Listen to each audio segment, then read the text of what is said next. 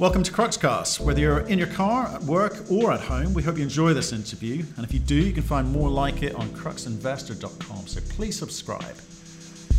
Here today with Derek Wayrach. He's the CEO of Palladium One Mining. How are you, sir? Very well. Thank you for having me. Yeah, you're over here for the one-to-one? I am indeed. Meeting a bunch of investors, I guess, and telling your story? Speed dating at its best. Speed dating. It's a pretty good format, right? Absolutely. Yeah, I like the half-hour speed dating. Get to see a lot of people and get the story out. Yeah, absolutely. So, look, Derek, why don't we just start with 1 minute summary for people new to the story, Sure. and then we'll kick off from there. Okay. Well, Palladium One, it's basically a brand new story exploration development company. Its flagship asset is the LK project in Finland. It's a palladium dominant polymetallic deposit. And we just published our first resource for the company in September. Right. 1.2 million ounces of palladium equivalent in all categories, split roughly 50-50 between indicated and inferred. Indicated 1.5 grams palladium equivalent, and 1.8 and 1.5 grams for the inferred, so weighted average about 1.65. And we've got a 38-kilometer favorable basal contact, and this is just covering 1.1 kilometers of that contact. So a lot of territory to still hit. A lot of story to tell. Absolutely. A lot of story to tell. So let's start off with the obvious question. Sure. Palladium. What's it used for? Palladium is really, in my view, an industrial metal. About 86% of it is consumed in the auto catalyst. And it's really a metal for providing clean air. Right. Predominantly, it's used on the gas engine. So you'd see it in the catalyst, and basically scrubs the nitrous oxide and carbon monoxide. And with increasing environmental standards for air quality, there's more and more palladium loading going into the auto catalyst that's feeding the demand. Right. You know, the other aspect with the palladium is that with the demise of diesel that we see going on since Volkswagen Gate, if you want to call it that, or Dieselgate, consumers are transitioning away from the diesel engine into the gas engine, and there's more demand as a result of that for palladium, and there's been a structural deficit in supply for a number of years. Okay, what is the size of the market? The global mine production is about 6.9 million ounces, so fairly small. There's another 3 million ounces that come from recycling. Right. But as I said, that's roughly 10 million ounce market, 86% of which goes into the auto catalyst. There are other applications for jewelry and dentistry and things like that, but it's, for the most part, I consider it industrial metal, and not so much on the investment side of things. Right. So you're a relatively new story. Absolutely. People haven't really heard of it. Haven't heard of it. You've got 3-4 million market cap, so you're pretty small. How much cash have you got in there? We're just in the process of closing a financing, about $3.8 million. So that should close in the very near future. Okay. The lead order on that was with Eric Sprott, so he's taking about 1.2 million of that financing, which will give him about 19.9% ownership interest on a non-diluted basis in the company. Okay. So you're in Finland. Finland, north central Finland. Yeah. So what's that like to operate in? Again, it's new to us. Yeah, no, Finland is absolutely a fantastic jurisdiction. It was really only open to private mining investments since the 1990s. Right. Previously, it was pretty much state-run via Outokumpu. And what we like to tell people is Finland has first world geological data sets. The information is fantastic. Lots of high quality mapping, reconnaissance, drilling, assaying, and whatnot. And all that information is publicly available. Even the assays, or rather the core, is available as well. But because it's only been open for exploration for 20 odd years, it's underexplored. So there's a lot of low-hanging fruit, and we see that in our project, which if this data was available, let's say in a North American context, it would have been followed up on. We have at our Morto Lampe target, for example, we've got a nice 200-meter fence with a number of holes in it going down about 40 meters, all mineralized, holes for the most part ending in mineralization. It's been sitting there for 20 years. Nobody's ever poked a hole around there or done any follow-up work. Right. So that's just low-hanging fruit and gives us an obvious target to go after. Okay, interesting. So if I can just start off talking about the team first, because with new companies, you always got to work out who you're getting into bed with. Okay. Exactly. You want to understand who here has exited, made money for shareholders, built companies, and that sort of thing. Yeah, well, the company's been completely changed over the course of 2019. So brand new management, brand new board. So who's delivered before? So Peter Lightfoot, for example, we brought him on the board in September. He used to be the head of project generation, nickel-based sulfides for Vale, Inco Vale. Right. But this is exploration. That's big boy territory. So he's done it in an exploration company because it's different. Well, they're also finding some fairly large deposits in those big boy companies as well, right? And so he's one individual. Neil Pettigrew is another individual. He's our vice president of exploration, also on the board. He's actually based in Thunder Bay, and what brought him to Thunder Bay a number of years ago was the Palladium boom. A couple decades ago, that North American Palladium, for example, was part of Lac Basile. Okay. What about you? And I'm a finance guy by background, about 30 years in the capital markets. Right. And most recently I was the CFO for Jaguar Mining, did the restructuring there a few years ago. And prior to that, also was with Andina Minerals, which we sold to Hochschild Mining back in early 2013. Right, okay, okay. A few names there. So let's talk about the business plan. It's new. You've obviously thought about what you're trying to do. So can you just tell us what the plan is, how you're going to do it, who's going to do it, how are you going to fund it? Well, really what we're going to do is leverage off of the data set that's already available for the project. And we have 38 kilometers worth of favorable basal contact. But before you get into what you're going to deliver, tell us what the idea, what type of company you're going to build. That's what I'm interested in. We're growing a resource base. Right, that's the model. Right now. Okay. Absolutely. To get to that critical mass where you may want to put it into operation, or perhaps somebody takes a shine for the asset and decides they'd like to have it. So you're going to build a large resource.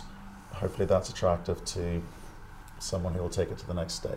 Exactly. That's the model. Exactly. We're not currently configured for a development scenario, so we're not going to fool ourselves. Right. Okay. Well, that's great. Some people do tell that story without necessarily being convincing. So that's the model. Okay, great. And those are the types of people that you've got on board to be able to deliver that business plan. Exactly. Okay, fine. So how do you finance this thing? You're raising a little bit of money now, and that's for presumably the season's drilling? It's predominantly for the Alkai project in Finland. We do have another project in Ontario, a nickel sulfide asset, but the money is really earmarked for exploration in Finland, conducting geophysics programs, so IP, as well as a diamond drilling program that we hope to initiate this winter.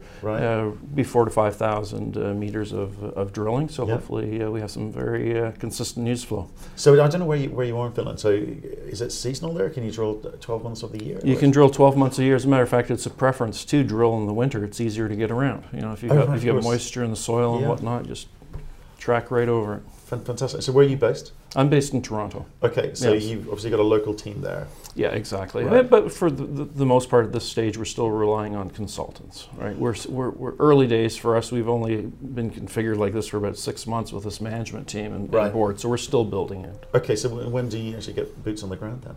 Well, we've had boots on the ground this summer already. So we have people there working for us, but in a consulting capacity. Right. So I guess what I'm trying to understand is you've got your business plan, you've got the team on board now, you've got some boots on the ground, you're out telling the story, right?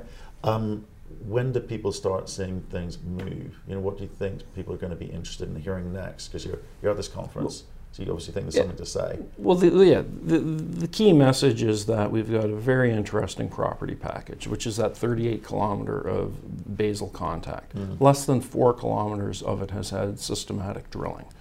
Based on the historical data set we get from Outokumpu and others, we have seen a tremendous amount of reconnaissance drilling and sampling that's happened along the contact. So we know it's generally mineralized and we know where to go. So there's very good targeting that's already taken place. Right.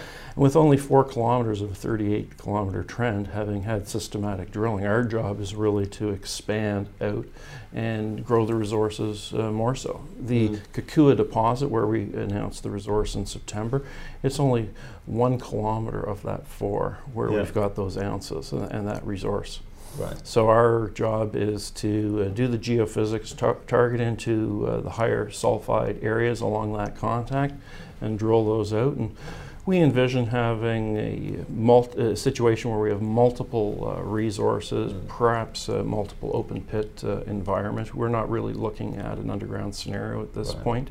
Our resource is pit constrained, and the pit only goes down to about 275 meters, so fairly shallow. So you think you've got a very good sense of what the asset is and what's sitting underground, right? But I'm interested in I love hearing the stories from management as to how they go about, especially with a market cap like yours. With you know, you're not going to raise a whole bunch of cash. How do you manage all of this? How do you watch the pennies? Clearly, you can watch the pennies, but those small baby steps to kind of move it forward to the next interesting point where you then go and raise some more capital. So what are the things that are constraining you now? Well, capital is always a constraint when you're pre-revenue, right? So you know, that's the big issue for any junior explorer. So you have to have, you know, sufficient reason and justification to be able to raise the next chunk of money. So what we did is we spent the summer validating all the historical information, putting a very robust resource together, pit constrained. We tripled the cutoff grade from what had been done by previous operators, and you know, demonstrating that this is real. It's not an aggressive estimate by any means. We only used a price assumption of $1,100 for palladium as an example, whereas the market right now is over $1,700 per ounce.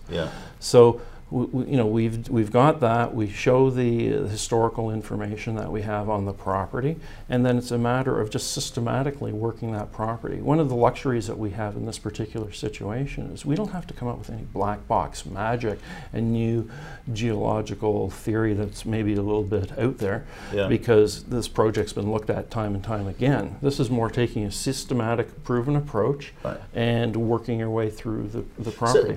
So people have looked at it before. There's data sets around. So why hasn't anyone done this before on your property? Why now? Well, the property was released by Outokumpu. As you know, they released lots of properties and was sitting in inventory, so to speak. It was picked up by a prospector in 2006.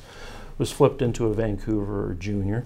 They did one program of exploration at the Kukua area, and they got caught with the downturn in 2008, 2009, and weren't able to really survive that. The asset then moved, and some additional properties were added to it, or additional claims, to another junior out of Vancouver that were able to do one program in 2012. But they had challenges with the 2012-2013 downturn. Nothing's happened to the project since. It's just been sitting there, and ultimately moved into Palladium 1. So there's no market awareness, only 2 real programs, and nobody's followed up on the prior program. So we're getting. But you know, awareness in itself isn't going to keep this thing necessarily on the straight and narrow. You know, so how do you? What are the? It's all about risk mitigation. Right? Absolutely. For you, that's what you're a turnaround guy, you're a finance guy, it's risk mitigation the whole way, right? So how do you stop this company, because it's a small company starting out, how do you ensure it's not another statistic, you know, on the side of the road? What are the things that you need to deliver stage by stage to ensure that we're still having this conversation in a couple of years' time? Well, we need to grow the resource in a prudent way and go for and target the low-hanging fruit easily. So what does that mean? Build the resource.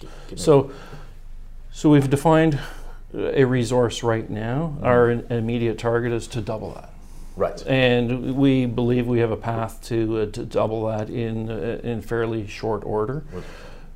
Well, I'm not going to say it's going to happen in the next program. That might be a little bit aggressive, but you know, I think, you know, in the next year we would have a good shot of doing that with sufficient amount of drilling. We've got a budget now for a drilling program. We're going to be doing 4,000 to 5,000 meters of drilling.